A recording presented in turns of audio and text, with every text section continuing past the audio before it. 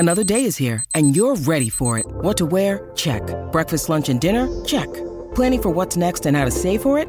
That's where Bank of America can help. For your financial to-dos, Bank of America has experts ready to help get you closer to your goals. Get started at one of our local financial centers or 24/7 in our mobile banking app. Find a location near you at bankofamerica.com/talktous. What would you like the power to do? Mobile banking requires downloading the app and is only available for select devices. Message and data rates may apply. Bank of America N.A., member FDIC. When you need mealtime inspiration, it's worth shopping Kroger, where you'll find over 30,000 mouth-watering choices that excite your inner foodie. And no matter what tasty choice you make, you'll enjoy our everyday low prices, plus extra ways to save, like digital coupons worth over $600 each week. You can also save up to $1 off per gallon at the pump with fuel points. More savings and more inspiring flavors make shopping Kroger worth it every time. Kroger, fresh for everyone. Fuel restrictions apply. Wonder-working power in the precious... Incredible as they seem, are not the results of mass hysteria.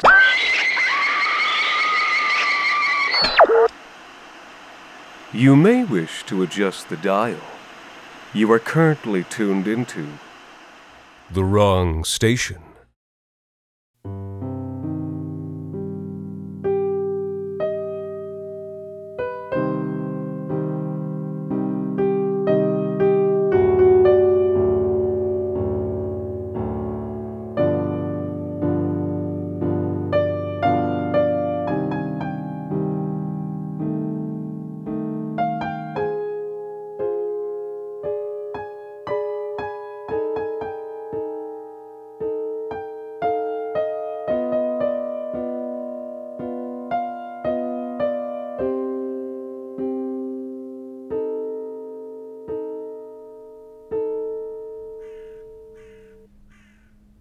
Open your eyes. Don't fall asleep. You mustn't fall asleep. You have to stay awake or the crows will eat you. Can you see them up there, watching, looming? You cannot miss them. All hours of the day they wait. They wait for one of us to fall asleep, and then they devour them. Or they try. But you have not been here long, so maybe you're still able to defend yourself. Some that are here, those that have not been here long, they still have some of their strength. They can fight the crows off for a time. But strength does not live long in this place. It drains away. And then they are weak like the rest of us who have been here longer. Not much longer, though. No, not much longer. This place kills all in time. But while we are here and while we are weak, we must help each other. It is all we can do. Those who have thrown us in here want you to die, and you will. You will eventually.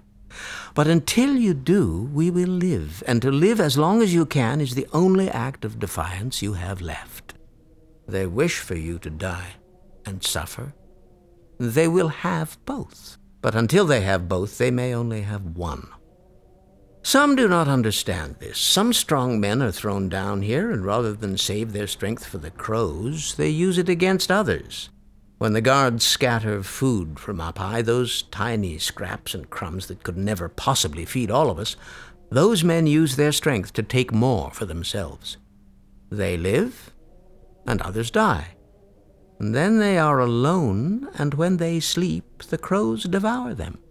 I've seen it again and again.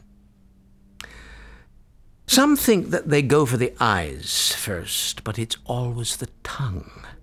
They take your tongue so you cannot cry for help, and then leave you to bleed. The eyes they save for last. No rats, though. There's that, at least. It's little comfort, though, here in this hell. Just looking around, you can see that it is a place engineered for cruelty, simply but efficiently. Walls surround us, 100 feet above our heads. No steps or ladders lead up these walls, and each day the callous guards spill hot grease down them. Not even the most skilled of climbers can get purchase on the slick, searing stone. Once a day, they throw down food, stale crumbs and scraps of rotten meat, a meal unfit for even a beggar. Each day they drop a barrel of brackish water, and each day it cracks and bursts as it reaches the ground. Those who can still move rush and clamber to the puddles and dripping plank, trying to bowl up handfuls before it's lost for good. I remember once a man came tumbling from on high. We do not know what happened, whether he fell or was pushed. All we knew was that he was one of the guards from up above, and that he'd broken both of his legs from the fall. For hours he cried for the rope, begging, sobbing. You could feel his terror tasted like hot, wet air. He likely knew the despair of this place better than anyone already there, having watched it from above for however long, but cry all he might, the rope never came. In all the time I'd been here, and in all the time since, I'd never seen the prisoners eat the flesh of their fellow man. Even here, among the forsaken and the scum, there was that understanding among us, that no matter the terrible hunger, we would never cross that line and become beasts. But for one of our tormentors, that small modicum of compassion was forgotten. For half a day the prisoners ate their fill, until those above saw fit to pour down tar and encase the carrion guard in a black, steaming prison. Those callous men on their high walls, walls that rise higher with each day, yes, day by day, brick by brick, the walls rise. They must rise, for we rise, and they must stay above us. Slowly but surely we rise on a growing mound of bones and calcified flesh. So, here we lie, in a pit in a soaring tower, a pit that rises each day. It's no bother to the crows, though they will fly as high as they must. What could you have done to be cast into this hell? I suppose it could have been anything, so long as it displeased the king. There are all kinds here. Enemies of the kingdom, soldiers, spies, emissaries sent to treat or to surrender, the detractors from within our own borders, outspoken champions of the people and quiet critics who chose the wrong ears to whisper into, and, of course, the traitors. But more than them, many more. Farmers who could not pay the rising taxes, merchants who are caught continuing trade with outside powers, slave workers from the mines who have collapsed with exhaustion, and anyone who so much as shows an ounce of disrespect to the mages, to the cult of the magician. The magician, that charlatan, that devil. This is all his doing. The king was a good man once.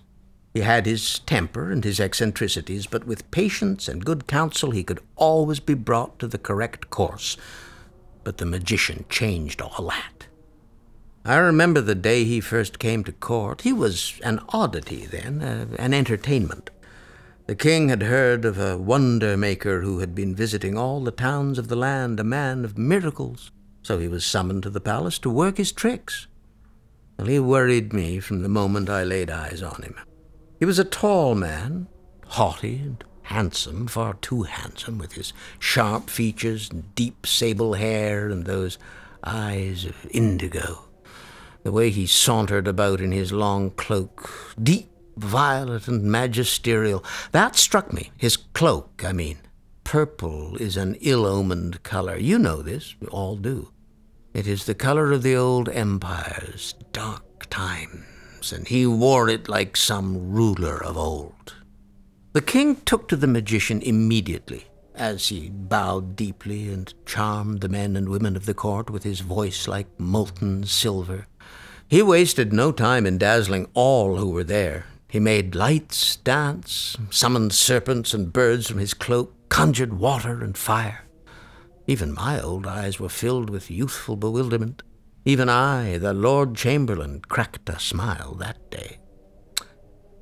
Yes, that's who I was in a past life, though. You can see how that story ends. Well, the king was delighted by the magician's performance and invited him to stay in court as a guest. At that time I took the magician for more jester than warlock, not a true sorcerer, but a skilled illusionist.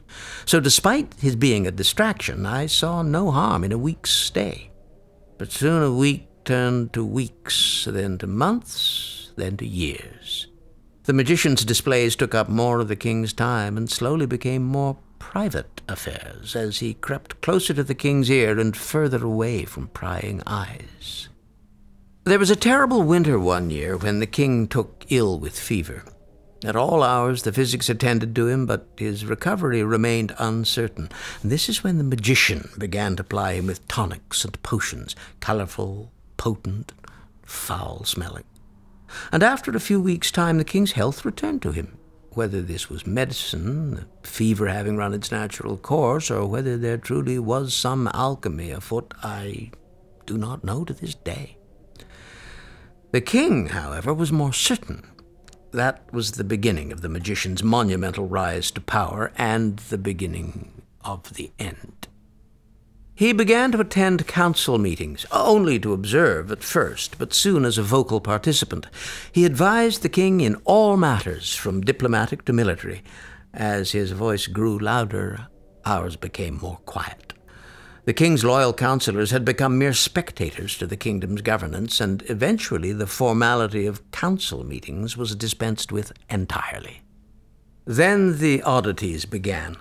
It started with the lavish expenditures, old rare tomes from faraway lands, relics and strange acquisitions, items that were rumored to be of some arcane importance, brilliant gemstones that, when I had the gall to ask their purpose, I was told were to be used as some kind of conduit before being brushed off. Of course, as little information as we were being given, it still fell on us, the unheeded advisers to the king, to secure the coin to fund these endeavors. The kingdom was prosperous, but the coffers could still only bear so much strain. We were forced to raise taxes again and again until we thought they could be raised no higher, and still were mandated to raise them again. The tithes meant for the temples were seized. The king had no need for temples and priests, the magician told him, no need for false gods and teachings of charity and temperance. So the priests were banished, and those that remained perhaps lie at the bottom of this heap we sit upon now. But soon the tithes were spent as well, and with the coffers and the people's pockets run dry, the mines in the North Mountains were expanded in a furious search for gold and more gems. The king descended into wanton desire. I did not know what it was the magician spoke into his ear that poisoned his mind so, but I began to hear whispers of a perfect, immortal kingdom, of experiments, of the king himself being instructed in the arcane arts. The conditions were almost too perfect for treason. I heard whispers, of course, quiet at first, but soon too loud to ignore. The magician had gone too far, they said. The king had gone too far. The king's insanity must be ended. I was unsettled. I heard these intents, though never the names of those who intended them. I had ideas, though. There were only so many who could hope to seize power and hold it. The general, maybe? The fleet master, or Lord Edgar of the forests, or Lady Alice of the fields? Perhaps those surrounding the Grand Prince, young Lucian, the king's nephew. I knew that it would not be long before one of these parties, or perhaps all of them, tried to bring me into the fold. Surely my help would be essential in the peaceful transfer of power. The thought troubled me deeply. I knew that this was perhaps the best course for the kingdom, but still my conscience rebelled. It was my purpose to serve kings, not to make them. Perhaps there was still hope for his grace. Something of the man I'd once known. I had to know for certain before making a choice, whether to take part in some terrible scheme or to confess any conspiracy to the king. I had to choose one and be certain of it, for indecision in the matter would be a sure death. That night, while all slept, I made my way to the lowest levels of the palace, using the secret paths known to me, to the dark, dusty chambers where I knew that devil the magician did his work. That was the key to my choice. I'd determined I needed to know just how deep this depravity and sorcery the king had decreed went. And as I stumbled out from the dark, cramped corridors, entered that room and began lighting the candles, I found my answer. What I saw sent horror and revulsion spiraling down into my very soul. I saw what all that gold we had amassed had been used for. Dusty tomes with monstrous images etched along the spines and covers, depictions of demons and other creatures of hell. There was one book that I recognized by title alone laid open on a desk. The magnum opus of Brahmanes Nas, the great heretic of the realignment period, its title written in Old Iberic. The Tower of Despair. I'd never dared to learn its true contents, but I knew it by reputation, and it seems that all in our kingdom soon came to know of it as well. Laid out beside it were notes, construction plans, and body schematics of all kinds. There were tools as well for some unknown purpose, forceps and cruelly curved blades caked with blood. As I raised my head from this workstation, my eyes were drawn to the many jars and glass containers, all carefully labeled. Alicorn, Wing of Fury, the Jacobean Heart. There was a large jar, its marker smudged and unintelligible, filled to the brim with a clear green liquid, and from inside a monkey, perhaps some kind of small pygmy man, bobbed up and down and even in death seemed to stare at me through the glass. Death, the constant thread of that horrific place. Everywhere I turned, I saw it. Experiments, the rumors said, butchery more like it. Beasts of all kinds of land, air, and sea strung up, ripped open, torn apart, poked and prodded, dripped dry. I could see where their bones were to be ground in the mortar. I assumed to be mixed with all sort of the foul-smelling plants there and boiled into the potions that lined the shelves. But that was nothing, truly nothing, when compared to what he was doing to humans. There were 4 of them now. 5, maybe 6. It was difficult to tell, disassembled as they were. Human beings strung up in the way those beasts were, torn apart in the same way, dripped dry in the same way. One poor soul was laid out on a table. The eyelids were peeled back, the mouth sewn shut, the head shaved, and the ears cut off, and the canals fitted with small tin funnels. The chest was torn open, nothing removed but everything exposed, and affixed to the top of the skull, burrowed in and driven deep, and affixed to the heart in the same way, were the 2 largest amethyst crystals I had ever seen, a matching pair for body and soul.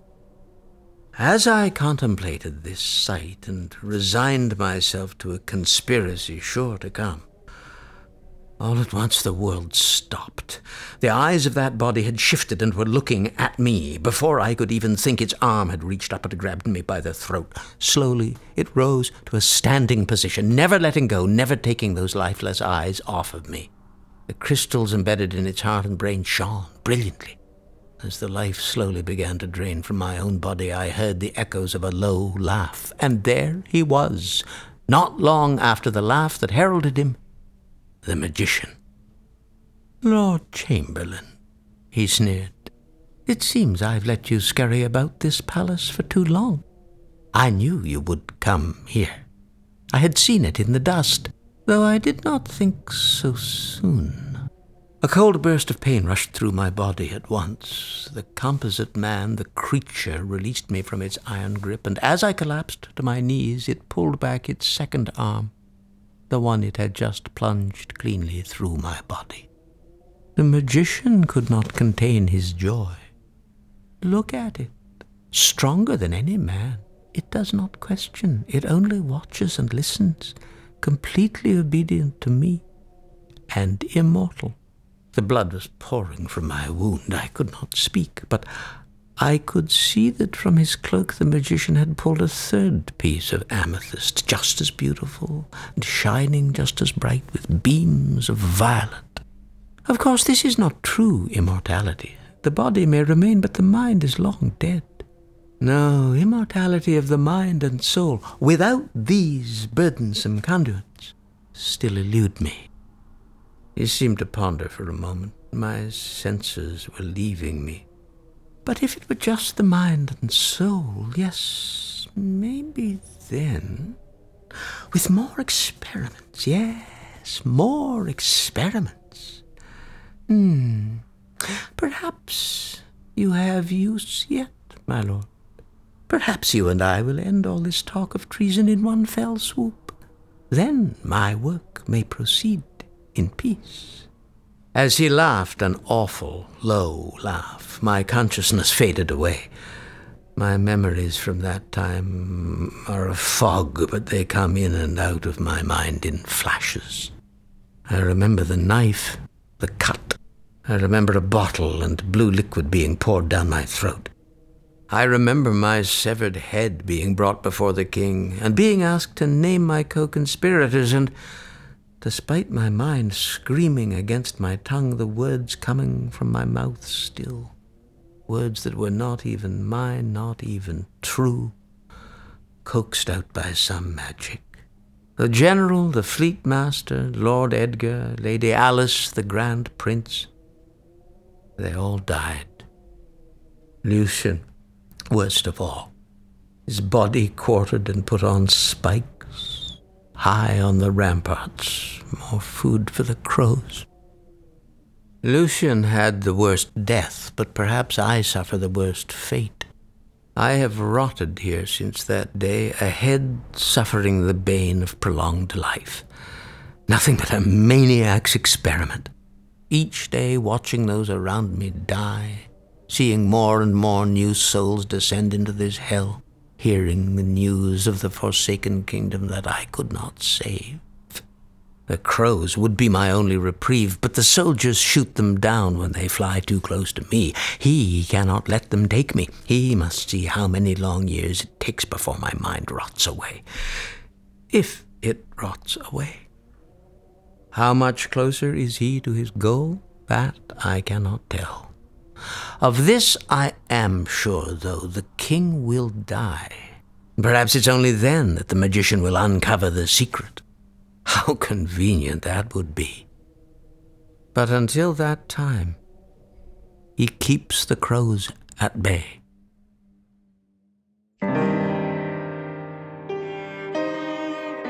The Wrong Station is made possible by the generous support of our listeners on Patreon. Consider visiting today at patreon.com/The Wrong Station. This week's episode, Keep the Crows at Bay, was written by Anthony Botello and performed by Thomas Goff. The Wrong Station is co-produced by Alexander Saxton, Anthony Botello, and Jacob Duarte Spiel, with music composed and performed on the piano by Ilan Citrin and arranged for the viola and performed by Ilana Schmid. You can subscribe to The Wrong Station on iTunes, Google Play Music, Spotify, and any other of your favorite podcast services. You can follow The Wrong Station on Facebook, Twitter, and email us at thewrongstation@gmail.com. You can also follow The Wrong Station creative team on Twitter at AEW Saxton, AJV Botello, and Jacob BRDS. And until next time, thank you for listening.